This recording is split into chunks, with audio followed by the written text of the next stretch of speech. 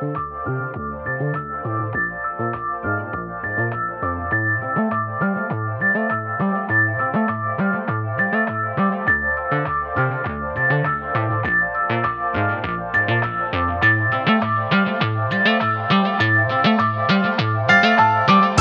to The Coda, a musical podcast and the perfect end note to your week. Joining me as always is the Saint Lunatics to my Nelly, the Buckethead to my bloated Axl Rose, Rob Christofferson. Rob, how are you? Great. I'm glad that you placed me as Buckethead in that lineup because my guitar skills are null, and they have just skyrocketed to expert level on Guitar Hero, so I appreciate that. Right, so you are going to be wearing like some kind of weird KFC bucket on your head. You are ready to solo and to like do weird things. And allegedly Buckethead also like had a chicken coop.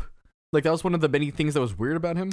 Interesting. I dig that hustle. There's nothing wrong with that. And, it is slightly weirder. I will give it that. Slightly weirder. You're wearing that bucket. You got the coop. What do you do with the bucket when you're not wearing it? Correct. Like, is there a bucket, like a bag? Is there a suitcase for bucket? Yeah. Is that thing, is it plastic? Is it laminated? What's going on with that bucket? I was curious to know, like, during the time that Buckethead was in Guns N' Roses, whether or not, there was a handler for the bucket, like how many buckets you had on hand to make sure that, like, if you're in the middle of a European tour and KFC is not very prevalent, then, like, what do you do then? Fuck.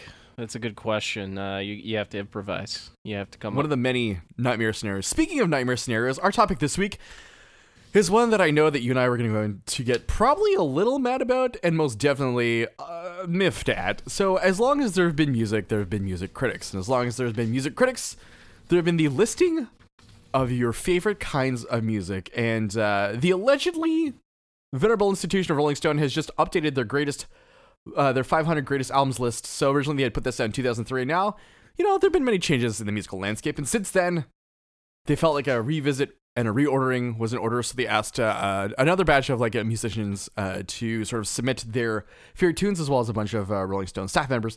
So Rob and I spent some time. I don't want to talk about how much time because it would anger me to know that I spent more than a minute looking at this. But we're going to detail 3 good, 3 bad things about this list, as well as 5 releases that people should check out that aren't necessarily ranked from 1 to 100. Sort of like the more, I don't want to use the word obscure because it's all relative here, but the more, earlier entries in the list. So Rob, my first question to you is, when did you first become disillusioned with Rolling Stone? Because I have a very specific memory in mind. I think it was around the time that this list initially came out in 2003. I'm just like, look at these polarizing motherfuckers. You really coming to the table with this kind of energy. Okay.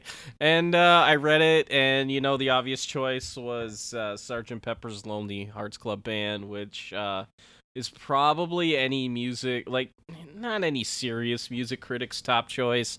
Let's be honest. If that's on the top of your fucking list, you don't take yourself seriously. You are just fucking...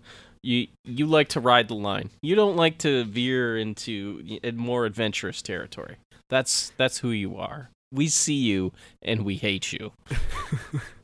Using the analogy you did at the beginning of the episode, I feel like this is like you're using tabs to learn Smells Like Teen Spirit, like in terms of musicality. Yeah, exactly. That's that exact kind of energy that is brought to the original list. And fuck, man, this list is slightly better. Slightly, I say slightly. With a heavy heart, but Yeah, fucking lists like these are designed to piss people off. Correct. So for quick reference, in 2003, the top 10 albums in descending order were, Sgt. Pepper's Lonely Hearts Club Band, Pet Sounds, Revolver, Highway 61 Revisited, Rubber Soul, What's Going On, Exile on Main Street, London Calling, Blonde on Blood, and The White Album. So 4 showings of the Beatles and 2 Dylan albums in the top 10 in 2003. Yeah, it was a lame duck list. That's for sure. I am perfectly well with disregarding this list. The first time I remember being patently, angrily disillusioned by Rolling Stone on a very visceral level is when, I think this was in 2008, when they put the Black Eyed Peas on the cover of an issue of Rolling Stone and called them the future of rock and roll. Now, fuck. You know, that is one of the worst things that I've ever heard. I'm glad I didn't see this cover, and quite frankly, I'm disgusted. I'm annoyed. It was pretty brutal. I remember my family had kept renewing my Rolling Stone subscription as like a Christmas present every year for the last 3 or 4 years. And I remember at that point I told my mom, like, forget it. It's okay. It's better to burn your money at this point. Did you tell her how disillusioned you were with the magazine at that point? I did generally. I don't think she would have understood the intricacies of like what made me so angry about the Black Eyed Peas though. Yeah, well, I mean, the Black Eyed Peas just piss everybody off, let's be honest. Not to say that they haven't put out some bangers here and there, but quite frankly, they're a safe choice for anything. I do believe that the song "I Got a Feeling" is actually a doorway to hell. It very well could be. It's like a thirst trap. It really is. It's luring you. For once again for baseline music listeners, right? Yeah, absolutely. It's the safe choice. Always the safe choice. All right, Rob, let's start with the good. I think the good is a good way to go about this in terms of being diplomatic. So what is the first good thing about this list that you were able to sort of suss out? This list is way more inclusive than the original list was. There's a lot more rap albums and albums from different genres than there was the last time. Last time it felt like they were picking these albums that are legendary, and this time you still have a lot of that, but there are also choices that made me think, oh, interesting. Like the one Anita Baker album that's on here, which is amazing, Rapture. It's a hell of an album. I'm honestly surprised to see it on this list, and it's definitely worthy of being on this list. But yeah, just the inclusiveness of this list is one thing that I do appreciate, especially in the top 10 this time. Yeah, I definitely do agree with that. I was thinking in sort of writing this list too about ideas about what the popular canon of works looks like, and as well as traditional gatekeeping, right? Because traditionally a lot of music journalists and reviewers are white males, right? So what does the white male gaze look like? And the list from 2003 definitely points to that. Whereas I feel now it is a little bit more diverse in terms of who to include and what genres they've included. Yeah, absolutely. Just a smorgasbord. Honestly, if you lived under a rock for the last 20 years of your life and you have never listened to music before, I would honestly say this is probably a good list to send people to if you really want to get a good range of music that you could find appealing in anything. And it's got your typical Rolling Stone kind of flair in terms of serving up ownership. I really didn't expect to see John Mayer on this list, and what do you know, there's a John Mayer album on here. And, they did pick the best John Mayer album solely based on the musicianship around it, and, anytime Charlie Hunter's featured on an album, I used to go nuts for that shit. I mean, he's got his own, guitar-bass fucking combo that he designed himself, so, yeah, good on him. My first one is the fact that it is a list. It is formatted in a chronological order from number 500 to number 1. This is good and orderly. This is pure Brian content right here. This is peak Brian fucking clerical work Brian. Just right here. This is Office Brian right now. Yeah. Also, just the fact that this shows you how much good I was able to sort of find in this list right now. So on a 1 to 10 rating, how desirable is this list to you to be facts to you, one album at a time? Facts to me a 4. I would love a facts a day for a year and a half. Okay, yeah, that's fair. That is completely fair. Would it be the highlight of your day, or would it be the email that you unsubscribed from? And no, I would accept it into my life. So this is the subscription all over again. yeah, exactly. Yes. Amazing, fucking just amazing. Very pointed content though. So let's talk formatting and fonts. What did you think of that, Brian? What did you think of the formatting and fonts of this list?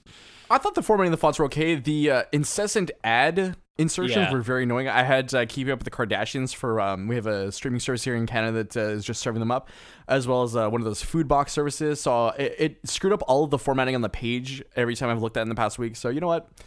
It's fine. I don't blame the writers. I blame the web devs. I totally blame them. I've had Apple Music shoved down my throat for a week and a half, and I'm not happy about it. Rob, what is your second good point about this list? Man, my second good point about this list. The actual point I wanted to make is that the top 10 is actually good. I would say a good representation of what this list is. And in the fact that it's actually all of them are good selections. Like there's no dud in the top 10 that doesn't deserve to be there. Do you have the list at hand here, or do you want me to run it down? I got it. I've got it right here. So at number 10, we have The Miseducation of Lauryn Hill by Lauryn Hill. Number 9 is Blood on the Tracks by Bob Dylan. Number 8 is Purple Rain by Prince and the Revolution. Of course, we have Rumors. If you don't have 3 copies of this album at home, you are a fucking noob and you need to up your game. That's correct. I mean, it's a Fleetwood Mac classic. Dreams is now back in the Billboard Hot 100 due to a TikTok that blew up, and it just won't die. Fleetwood Mac won't die, and that album won't die either. Number 6, we have Nevermind by Nirvana. And at number 5, Abbey Road by the Beatles. Number 4, Songs in the Key of Life by Stevie Wonder, which I think is a bold choice, but it is a worthy fucking choice for number 4. Just a double album that does not get old. It's just so Agreed. good. So good. Number 3, Blue by Joni Mitchell, the album that Taylor Swift wishes she had recorded. That's what I like to call it. Number 2 did not change. It's Pet Sounds by the Beach Boys, which I'm just going to say Brian Wilson couldn't write lyrics to save his life, but this album is an engineering masterpiece. And number 1, What's Going On by Marvin Gaye. Totally deserving of the title of the hottest of the hot 500 albums of all time. Just given the fact that everything that he's talking about is pretty much still fucking happening. Yeah, that's the good and the bad news there, right? Yeah, that is yeah, it's fucking. So to me, the most dramatic thing is that Marvin Gaye going from 6 to 1, but the Beatles' Sgt. Pepper is going from 1 to 24. Yeah, and I think Sgt. Pepper's has kind of reached that fucking point where people are so fucking sick and tired of it. It finally got to the point where people realized how good the song A Day in a Life is, and they just overplayed the fuck out of it. And I think Abbey Road has kind of reached that point where it's just like elevated. Everybody is fucking at the top of their game on Abbey Road. The fucking Harrison songs are on fucking point. And, there's not too much of that Ringo bullshit. Not too much. Just a tiny bit. But, like, not overwhelming. Like, on the White Album. That shit's overwhelming. Gonna say that. Something else, too, is Nirvana going into number 6, right? When it was officially in 2003, I think. Yeah, okay, it was number 17 originally. Now it's number 6. I'm wholly fine with that. Do I ever want to listen to it in the near future? No. I am so burnt out on every single one of those songs. But I'm glad that it's there. Yeah, I think it's good to recognize the legacy of an album that I think has influenced a fuck ton of artists. Let's be honest. Has generated has sprung forth a band that is still beloved today in the Foo Fighters, and it's just the production on that fucking album is still fucking top notch. Fucking Butch really brought it with this album, just through and through. It's one that if you're still listening to it today, you're eventually going to get tired of it. I'm not going to lie. Similarly, one of my points too was the top 20 or 25 I feel are more representative. Like, I loved that Kanye West album. I still love it. I'm glad it's there. To Pimp a Butterfly and Kid A, I'll still listen to any day of the week. Mm-hmm. Yeah, absolutely. I like that there are newer inclusions in this list, and we will touch on some of the newer stuff because it's going to be one of my gripes. But I definitely, yeah, fucking the top 25 really is it's fucking great. It's fucking great. Like, I'd even argue the top 50, but the top 25 I'm more solid in their placement in, let's say, right? Versus like the 26 to 50, I can kind of, depending on how I feel, slide in, slide out things. So, and this is my first hot take of the episode, but I don't give a fuck about Bob Dylan. So, seeing him here is fine. I'll live. I understand where he is in the great pantheon of music and things, but I don't care. I think nobody cares at this point. They're just like, you have the legacy albums. You can go listen to them if you want to. You can go wear out your copy of Blonde on Blonde, and that's fine. That's totally fine because, to be honest, I think the lower end, at least as this list goes, Bob Dylan is honestly some of the best. I could go listen to Love and Theft right now, and it's perfectly fine. It's a great album on its own, but even in like most of the, I think at least half of the top 50, I just don't give a shit about anymore or want to listen to, and I think that goes. It addresses the fact that these lists are made for two people who are comfortable in their own listening diet and don't really need to go and explore this, and to people who haven't found music like this before. It thrills me to see Aquemini at number 49 because it's totally fucking worth it. Especially like it edged out the fucking Blueprint, so fucking amazing, and just the representation on this list is totally worth it. I mean, Sign of the Times just got like the fucking reissue of Super a deluxe, lifetime, yeah. like 8 fucking hours of material, people. If you want that much material out of what I would argue is Prince's best album, and I know that Purple Rain is like taking the tops of his work, but Sign of the Times is like fucking like in terms of just songwriting, engineering, and all that stuff. I think it just elevates it a little bit. Look at the first track alone, right? Like, oh, fucking A, dude. Fucking A. It's all so good. It's all so good. What is another thing that you liked about this list, Brian? And is it gonna be another on point I like in the office Brian selection here? No. So my last good point is there seems to be a fair representation from all decades on this list. So I was looking around on the internet, and so of the 586 of these are from the 21st century. So I feel like there were some really great selections. Like your favorite album from last year made it on here, right? Yes. So, as well as like SZA, Drake, the Arctic Monkeys AM from 2012. So I feel like there is a good cross-section here of newer fare to enjoy, as you're saying, and that's one of my sort of like bad points that you kind of briefly touched upon is like this list is designed for like very specific people. Yeah, absolutely. 100%. Just I think if you're like curious about this list and you really want to give it a shot, see what's on it, start at 500. Don't start at like 1, because like, again, you're getting like these legacy albums by and large. There is no album in like the top 25 that can't or hasn't been able to stand on its own 2 feet. I think the only one that really stands out in terms of like, when you go through and you look at the legacy of all these albums is I Never Loved a Man the Way I Love You by Aretha Franklin. Like, that album is amazing. I think you could probably juxtapose a few different Aretha Franklin albums in there if you really wanted to. Honestly, you could have put Etta James at last in there and it would be fine. Either way, still, like, seriously start at 500 because, it starts with a band that Brian saw on the come up, in Montreal. So definitely you should start there.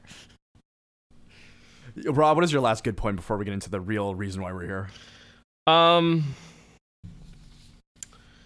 That's a good question, Brian. And to be honest, I didn't really have anything for my third good point because I think like the points have mostly been made. It's a list in a dumpster fire year that I don't know. It's like we're a couple months out from like the best albums of the year kind of lists coming out, and I think that the one thing that I really appreciated about this is that they were willing to go back and update it, that idea. Because if you look at that list, in the original list in 2020, it is fucking old. It is fucking antiquated. It is the safe fucking white dudes fucking list. But this list and the fact that it's updated is the best thing that could have ever happened to it. And there are definitely some bolder choices here. And I appreciate that because, let's be honest, most of the albums that are probably on this list got 3.5 stars originally from Rolling Stone. There's no doubt about it. Yeah, it'd be very interesting to see how they reacted originally to a lot of these records versus, how their placement is on the list too. I'd be super interested in knowing that. That is a very time-intensive thing that I'm not willing to undertake, though. If somebody wants to do that for us and, send us an email or fax Brian up in Montreal. Yeah, go ahead. My fax line is open. Yes, his fax line is always open. thecodacast@gmail.com. Hit us up. It's just, like... I think for most of these albums, you're probably not going to be able to find much, especially for the, your 1960s albums and such. But, if you really are feeling adventurous, just do the work for us. I don't want to.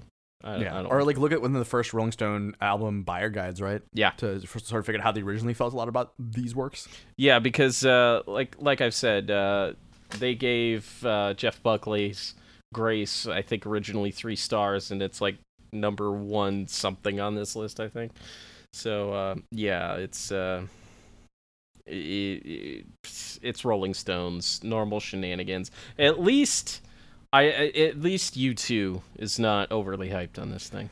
Yes, which I'm very, very excited about. But Rob, let us get ready to talk some shit. I'm gonna kick things off, okay? So for me, Rolling Stone's always horny for trying to crown new pop kings, and this is no exception with entry number 491, which is Harry Styles' Fine Line. I don't care. His songs are fine, but are they amongst the greatest of the 500 greatest albums of all time? I don't think so. So I have this, and this is gonna kind of bleed into my thing. I think you need to give albums a time to ferment before you can honestly call them the greatest of anything. For me, that threshold is 5 years. And I think what makes an album the quote-unquote best is your ability to return to it time and time again. And maybe not necessarily grab something new from it, but just to throw it on and enjoy it and not wear it the fuck out. Granted, most of these albums can be worn the fuck out. But to me, some of these albums just didn't have enough time to fucking ferment to really do that. I will say I listened to Fine Line today for the first time. Brian, that album, fuck it. It has no business being that good. I'm just gonna say that right the fuck now. It has business being that good. Does it deserve to be here though? No. It came out late last year. I will say this. I enjoyed that album. I'm going to listen to it again this week. I guarantee. And I think what I liked about it so much is that he's blending these nostalgic 60s and 70s and 80s fucking sounds, but it doesn't sound old. It sounds like him. It sounds modern. It sounds good. I almost feel ashamed for liking that album. Fuck Watermelon Sugar. Own it. Fuck Watermelon Sugar though. I will say that. I can't take it anymore. No. I can't either. But there are albums here that just I don't they need more time, or I'm sorry, but I don't see Billie Eilish on this list. When we all fall asleep, where do we go? It's not there yet. No, it's not there yet, and I don't even know if it will fucking get there yet. I've listened to the album a fair amount over the last like yearish, let's say, and like it's another one of those that I don't feel is deserving of the top 500 necessarily. I assume that Melodrama is not on your list of the top 500 albums of all time. It is not. Okay. I apologize to Lord and whoever else out there stands her, but no. I do stan her. I do enjoy Melodrama, but I definitely don't. I don't see it being on this list. It's just. But it's like one of these. It's one of these like token releases that everyone loves and then like quickly forgets about, right? Yeah, no, that's totally fair. Kind of like Carly Rae Jepsen, like yeah, totally banger releases, and then it's just, it falls back in the fold. And Carly Rae Jepsen did not make this list, Brian. I know, and she could have taken Harry Styles' place, no problem. Yeah, absolutely. That spot was interchangeable. Emotion would have been great. And personally, I think that Funeral by Arcade Fire is 10 times better than fucking Fine Line. But yes, which is weird as to why it ends up 500, not in the I was picturing it ended up in the 300 somewhere. Yeah, absolutely. Honestly, I don't see Funeral as their best album, and I feel like they could have chosen something different to include from there. I would have been happy with Neon Bible or The Suburbs. Yeah, frankly. Same. I mean, any of those three are sort of like it for me. Yeah, absolutely. So, Rob, talk your shit. Fuck.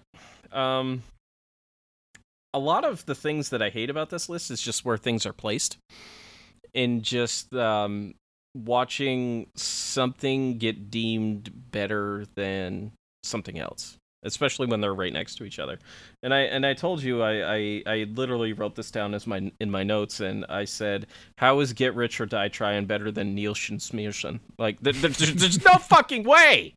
Are you kidding me? The guy that gave us Without You, and then in the next song gave us the Coconut fucking song. You're telling me In the Club is better? The guy, that 50 Cent song "Many Men" is pretty good, though. Let's be honest. Okay, that's it for me, 21 Brian. questions, right? That's it. Okay, but here's the problem: the only songs that they fucking remember from that is "In the Club." And what is "In the Club"? It's a song about a woman's birthday and 50 Cent making it about himself. Like, that is the most bullshit song. Honestly, if you think that's a good song, fuck you. I'm just gonna say it. Fuck you. It's a bullshit song, and it's not good. And I had to hear it every single fucking time my best friend put in a mix CD in his goddamn truck. I hate that fucking song, Brian. I will never not hate it. Similarly, I wanted to talk my shit about the odd votes on there, and there was one in particular that like super confused me, and that is, of course, the placement of the Beastie Boys' "License to Ill" in the year of our Lord 2020 being ahead of "Check Your Head." Yeah. Okay, like "License to Ill" is great, but like, where's the LL Cool J in this then? And that if that's what you are trying to represent? Yeah, absolutely, just not making sense at all. And like for me, Brian. Why is In Rainbow solo on this fucking thing? That's no. You needed to jack that up. And also, I mean, this is just me, but I would personally be changing the position of Kid A and OK Computer, just because I think OK Computer is slightly better than Kid A. I think Kid A has reached the point where it's just like blown out of proportion. Yeah, I mean, it's a perfectly serviceable album, and yes, it is probably top 50 in my mind too, but at this point, I would probably do the same. I mean, like Kid A don't miss, dude. It doesn't miss at all. It's the only Radiohead album I own on vinyl. And it's the only Radiohead. It's the only one I've downloaded on my phone on a regular basis. Yeah, exactly. It's just fuck, it was so goddamn weird. It was so weird, and then like fucking man, it was just ruined. It was ruined by stupid like 9/11 goddamn conspiracies. Yeah, thanks, Chuck Klosterman. Yeah, fuck you, Chuck Klosterman, and your goddamn bullshit conspiracies. You are Obligatory. You are on the shit list next to like Alex fucking Jones and Eric Von Doniken and all those other bullshit people and the Pizzagate bullshit. Speaking of people getting mad at Rob, my goal now is to get blocked by the guy from Trapped, and Yes. I'm working on it. I once every 2 to 3 days, I'll reply to a tweet of his. They're going to get more and more deranged as I continue, I think. I hope so. I hope they become fully unhinged. So, folks, to give you an update on the Coda Challenge, we did achieve our goal of being blocked by Travis Tritt, and we did it all in one tweet. I think we just got him on a day that he was actually responding to shit, and you did send me a tweet of Travis Tritt responding to people that are pissed at him lately, so he is on full view, people. He's on full view. I would encourage you all to get blocked by Travis fucking Tritt. Yeah, Travis Tritt and Chris Brown Taylor, the singer of Trap, who runs the official Trapped account on Twitter with his nonsense views and, telling me that the Proud Boys are not a white nationalist group. Interesting. Yeah, very, very interesting. The same individual, they're making so much money off those streams, and yet they can't afford to pay the guy that made their music video for them, Yeah, and that was a pretty modest sum of a couple of thousands. It wasn't a huge amount of money here. No, it wasn't, but it was just the poll, the fucking poll. So fucking A, Brian. There are albums on this list that from artists that just don't belong here. One of them is Yeezus. Get fucking Yeezus off this goddamn list. You don't That need. was very confusing to me. Yeah, it very, very fucking confusing, and like, you don't need to suck Kanye's dick that much. You don't. I'm sorry, you don't. Especially that and 808s and Heartbreak. Why? I mean, I could kind of see why 808s, because it kind of popularized the emo rap movement. I don't know if so I could kind of see it. Yeah, but like I would definitely put the Life of Pablo on there before Yeezus. Yeah. Oh, fuck yeah. Absolutely. Fucking where's fucking Kid Cudi then? No, I'm sorry. We got the bullshit Kid Cudi album on this list. Brian. Why? Why? I don't know why. I don't know how mad I'm up there. I really don't. Who voted for that?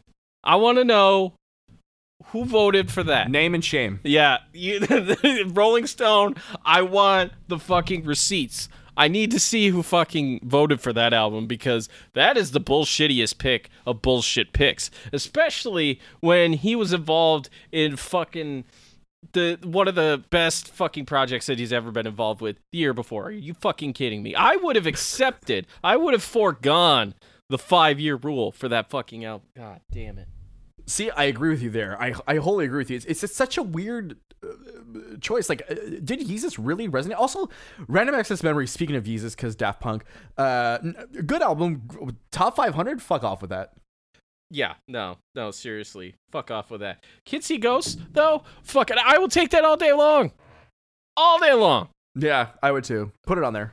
Put it on the well, you know what we're gonna do? We're gonna scratch out that other album. We're gonna put it on there. This is how we just personally graffiti the fucking website. Do it. Yeah. No, I'll get Russian hackers into it. Please get the Russian hackers and get them out of our voting booths, Brian. Please, please. That is a tall order that I'm not sure I'll be able to help you out with. I'll be honest with you. Well, that's why I did an absentee ballot this year. There you go.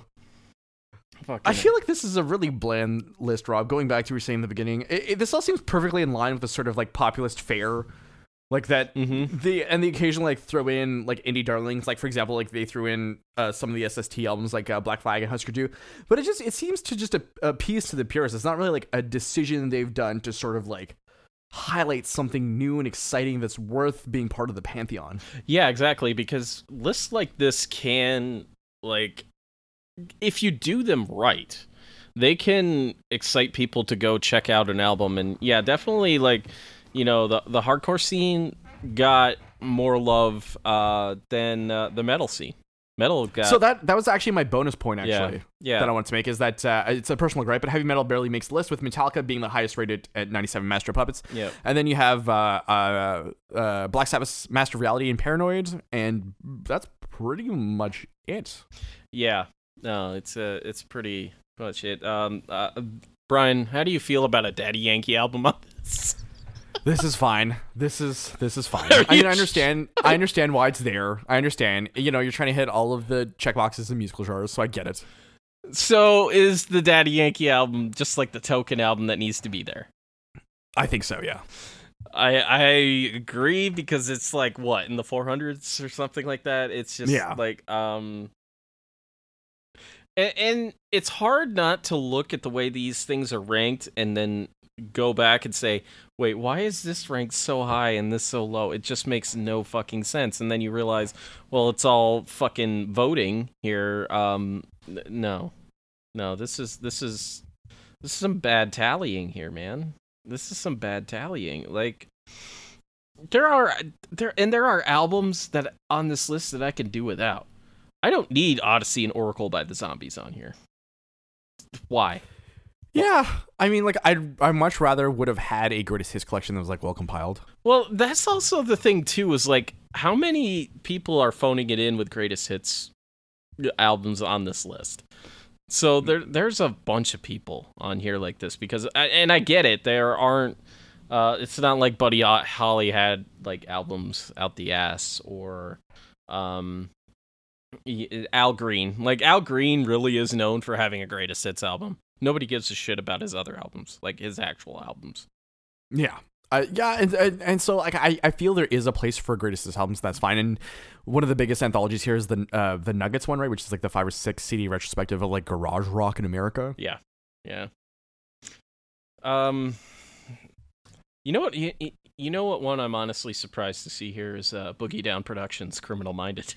I know. I would love to know who voted for that in a good kind of way for once. Yeah, I do, because it's definitely worthy of being on this list. I don't know if I'd put it at 239, but definitely worthy of the fucking list.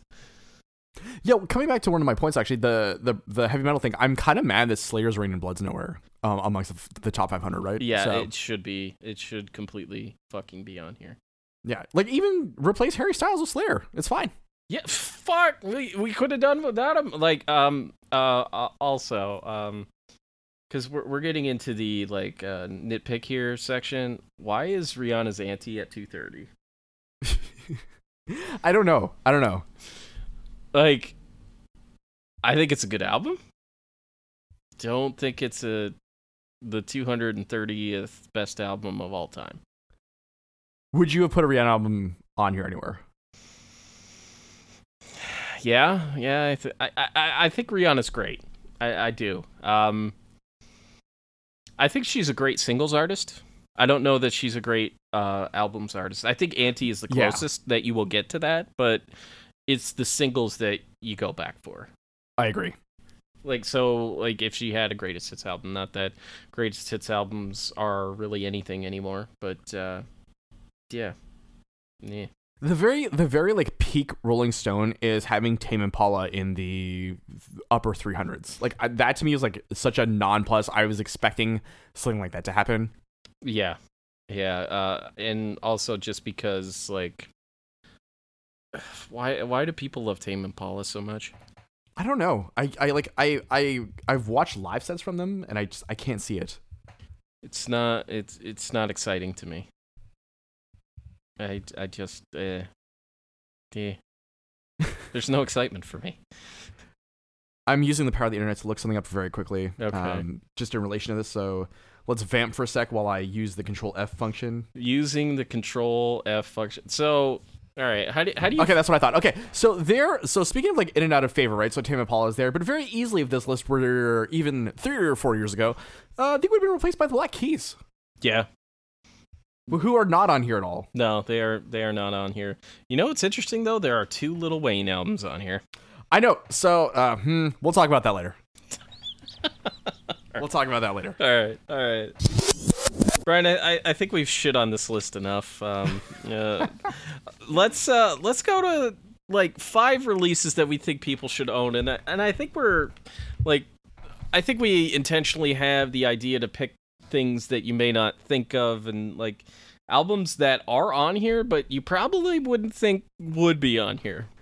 Yeah, so number 5 for me is the one you just mentioned. So the Carter 3, Lil Wayne. His lyricism on there and the way that he presents songs, especially in songs like Dr. Carter, are just like new ways of thinking about rap music in the popular sphere. Like he literally has a song in Dr. Carter about how to be a better rapper. Like that's kind of amazing. Yeah, no, that is it's a meta fucking songcraft right there, and I do appreciate that. It's also like a very messy, like I don't know if you remember back in the day, but like there were a ton of mixtapes leaking a ton of like the Carter 3 material. So even the stuff that ended up on the album is something of a miracle, I think. Yeah, I agree. I completely agree with you. Rob, hit me. Number 5 for me is Sheryl Crow's self-titled album. Hell yeah. That album is an album none of you think about that is fucking amazing. I listened to it for the first time in like 15 years while I was at work today, and I completely forgot how fucking amazing that album is. Every day is a winding road, still just like an enjoyable fucking song to put on as you're walking down the street and you just want to have a good fucking day.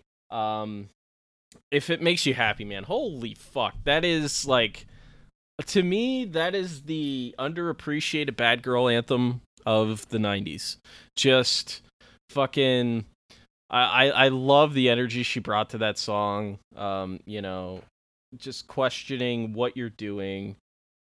If, doing all this fucking stuff makes you happy, why the fuck are you so sad? And there is a song on here that appeared on a posthumous Johnny Cash album, and that is Redemption Day, which she did re-record as a kind of a duet and released, I believe, last year. But that song, that album from like top to bottom, just full of fucking bangers. Kind of pissed that it's not available on vinyl. Sheryl Crow, step it up. We need to talk. You got your new releases on vinyl. That album deserves vinyl love. I will start pestering you on social media until it happens. He will definitely do that. Yeah, absolutely. It's funny because when I think of Sheryl Crow, I think of her 3-album run. So Tuesday Night Music Club, the self-titled and Globe Sessions, right? Because Globe Sessions had My Favorite Mistake. Yep. There Goes the Neighborhood. Like a lot of like really banger tracks on there. I mean, like I will even own her like cover of Sweet Child of Mine is fine. Yeah, it's fine. It's okay.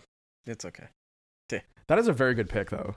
So number 4 for me is an album that, with time, I actually like have grown to love more and more, and that is Janet Jackson's "The Velvet Rope." Oh yeah. Oh fucking yeah.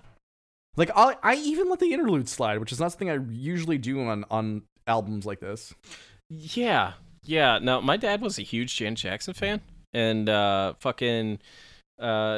had the tapes, Brian. We had the tapes. We had the CDs. We fucking had it.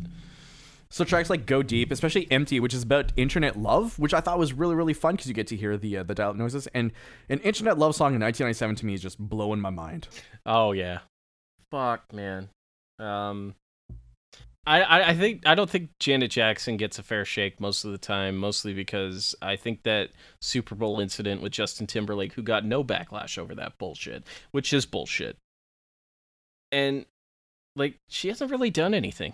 And I really do think it's because of that one fucking incident. Because she was on the comeback and then, this one fucking thing. And it's like, dude, what the fuck? What the fuck? It pisses me off. You got?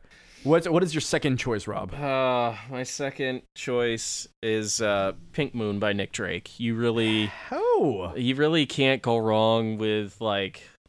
Alright, so, like, the idea with Pink Moon is, like... Nick Drake was at a bad point in his life. He cut these songs really quick, and then he went into a mental institution and died shortly after. So, like, it just kind of became this, like, I don't know, his last statement, kind of, and it's fucking super sad. The album art's really fucking dope, but like, a guy who never made an impact in his living days, who has become this kind of cult figure, who released really only 3 albums. But I see a lot of like Elliott Smith and Nick Drake, and I see them both as those kind of like tragic figures. And music is full of them, but fucking Pink Moon I'm not even gonna tell you about it. Just go fucking listen to it. If you've never listened to Pink Moon, go fucking listen to Pink Moon. Here is probably my second biggest hot take of the episode, but my favorite Neil Young album is On the Beach. Do you love? Is this like peak sad boy Brian? Yeah, absolutely. Like the title track on there, Revolution Blues. Talking about like being paranoid and going to buy guns and shit. Like perfect. Like I love this like nihilistic Neil Young here. Like yes, of course, Harvest Moon, etc. Everyone knows this is nowhere. That's fine. I enjoy a lot of his catalog, but to me, for some reason, On the Beach speaks to me on a personal level that his other records don't. So I feel like it is a great placement at 311, but also like personally to me, it definitely speaks to me. Fuck yeah, dude. Fuck yeah. I can understand how it would speak to you, Brian. Totally understand how it would fucking check out Revolution Blues or the title track of On the Beach, and then just bum yourself out for a couple hours. Fucking, if you want to do the trifecta of bumming yourself out, just do it. Just fucking do it, coward. You can fucking handle it. Do it. Do it. Listen to him. Fucking listen to him. God damn it. So my third choice is Tracy Chapman's self-titled album. That's a good one. You can't. Fuck, man. There's an artist like debut album that would kind of disappear for like fucking almost a decade, and then come back with like her biggest hit ever. But like, definitely socially conscious. Definitely, it's a precocious album because you're talking about an album from a gay artist who definitely talked about gay themes in her songs. They're there. Man, Behind the Wall is one of those. It's a really short song about shit going down where you live and not wanting to call the police because they're going to show up late and they're going to blame you for it. So, in 2020, that's still on the fucking table. It still fucking applies. So, by the way, have you heard the new Maren Morris single? No. Okay, I'm gonna get this right because I always screw the name up. But like, is it To Hell and Back? No, it's a new one that she put on Friday. Better Than We Found It. That was it. And she definitely references that kind of tableau in her music. So it's pretty good song actually. Good. There are good country artists coming out and addressing this. I think one of my favorites is Eric Church with Stick That in Your Country Song. Granted, yeah, he doesn't push the envelope as much as I'd like him to, but at least he, does touch on the main points. Yeah, Tyler Childers too. Yep. So where you at, Florida Georgia Line? Where you at? Yeah, Brian. Do you really love your country right now? Do you? Step the fuck up. Yeah. Fucking Luke Bryan, I get it. You phoned it in because you haven't gotten into the Opry. You think people don't take you seriously enough. All you got is those chicks that want to touch your butt. I get it. But so here's a thought, Rob, and this is just a legend and speculation, but Build Me a Daddy, tough like Superman, right? An Aryan wet dream, perhaps some might describe him as. Do you think that Luke Bryan is just a secret, white man espousing Western values? I think with like a song like "All People Are Good." Maybe. Yeah. And his supposed sequel that's coming out later this year, All Sides Are Right, which is not true. Which is not a song he's putting out. I would love to imagine him writing that song. But you can't help but fucking call that shit out when you see it. My number 4 pick speaks to my like weird time in my late teens and early 20s when I was really into this type of music. So does Yes's Closer to the Edge. I loved 70s prog rock when I was in my late teens. You were all fucking about it. I think late teens for most adolescent males is definitely when you hit the psychedelia like really hard, like really fucking hard. Some people don't get out of it, but most of us find our way and we're fine. Sometimes we go back for a nostalgic trip. Maybe you go meet up with your dealer. He's your vinyl dealer, and you're like, I need a hit of that good stuff right now. And he drops the needle, and you're good. You get that. Yeah, you're good. Yeah. Though I would have chosen Fragile over Close to the Edge though, because of myriad amounts of songs like Roundabout, South Side of the Sky, and my favorite like proto metalish album, cut Heart of the Sunrise. I don't know if you know that one, Rob, but it goes hard with the keyboard intro. It really does. It fucking brings it, Brian. Fucking brings it, man. God, so yeah, that's at number 445. Though I would have put it somewhere in the 300s, perhaps. Yeah, definitely interchangeable in that placement for sure. My next choice is Dig Me Out by Sleater-Kinney. Just like, yeah, which I was surprised he was on the list, but also like super excited by. Yeah, absolutely, because that is like one of the best rock albums of the 90s, and it doesn't get enough love. I don't think Sleater-Kinney ever got enough love, to be honest with you, and even in their like post-revival phase that they're kind of in here and there, fucking A, just an amazing group of musicians that fucking could melt your face off. And yeah, their two post reunion albums, especially No City's Love, which is a particular favorite of mine, are amazing. Like, talk about like a great comeback. Yeah, holy fuck, just like they don't miss. They don't fucking miss at all, ever. They've never fucking missed. No, and so I'm happy to see it there. A lot of those are like late 1990s, early 2000s albums. Any other output could have ended up there too, though, given on the quality. Yeah, no, totally fair. All right, my top release involves two men, one keyboard, one very primitive drum machine, and it clocks in at number 490 in this list. It is Suicide by Suicide. Really out there stuff that I really enjoy. Martin Rev's vocals, Alan Vega too, Alan Vega, Martin Rev, just amazing stuff. Two guys just creating a weird soundscapes out of New York.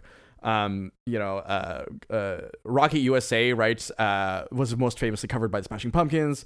Their deluxe reissue has this great final track that's just basically one of their shows from an earlier European tour that just falls apart and it just turns into chaos, and there's fighting and the mics are left on the entire time. So it's a lot of fun to listen to a band get super confrontational with their fans very early on, but the music itself is super solid. It lays the foundation for a lot of the more experimental musical to come, like things like Throbbing Gristle were kind of active at that time, but I feel like this was like the US's response to that kind of music, and I really, really enjoy it. It's fucking good. Period. Like, it, you haven't fucking listened to it, folks. You haven't been listening to it. So Brian just gave you something new to listen to. Yeah, put it out in your ear hole, guys. Put it in your fucking ear holes.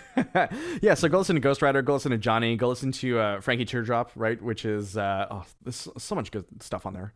So much fucking great shit. Rob, what's your last album for us?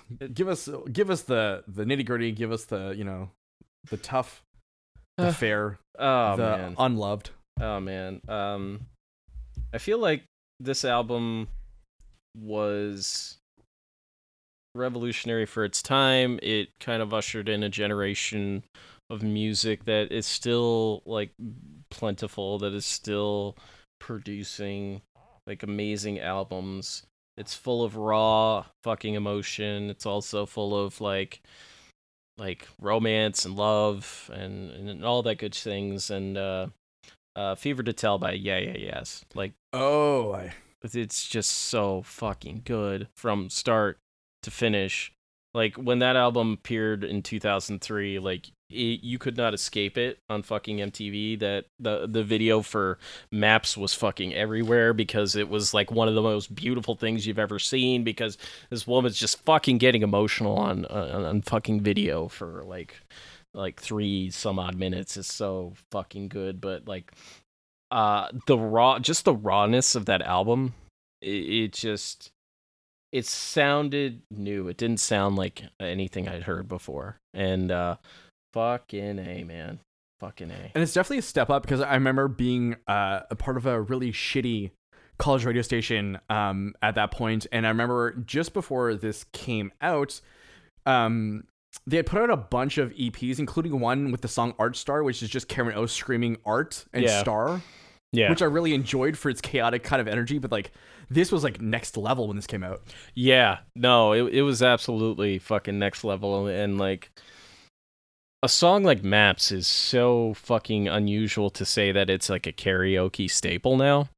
But like you hear like a lot of people talking about how it's like the number one thing that they would perform at karaoke, which beats this is a tip for everybody when fucking quarantine is over and you getting back out there, stop fucking doing Picture by Kid Rock and Sheryl Crow. Get out there and do fucking Maps, okay? Yes. Maps is amazing. Maps is a fucking a beautiful love song about loving someone better than your audience will ever love you. So Go forth and do that. yeah, go forth and fucking do that. And you know what? When it's all over, right after that, Let Her Cry by Hootie and the Blowfish. You got to do it.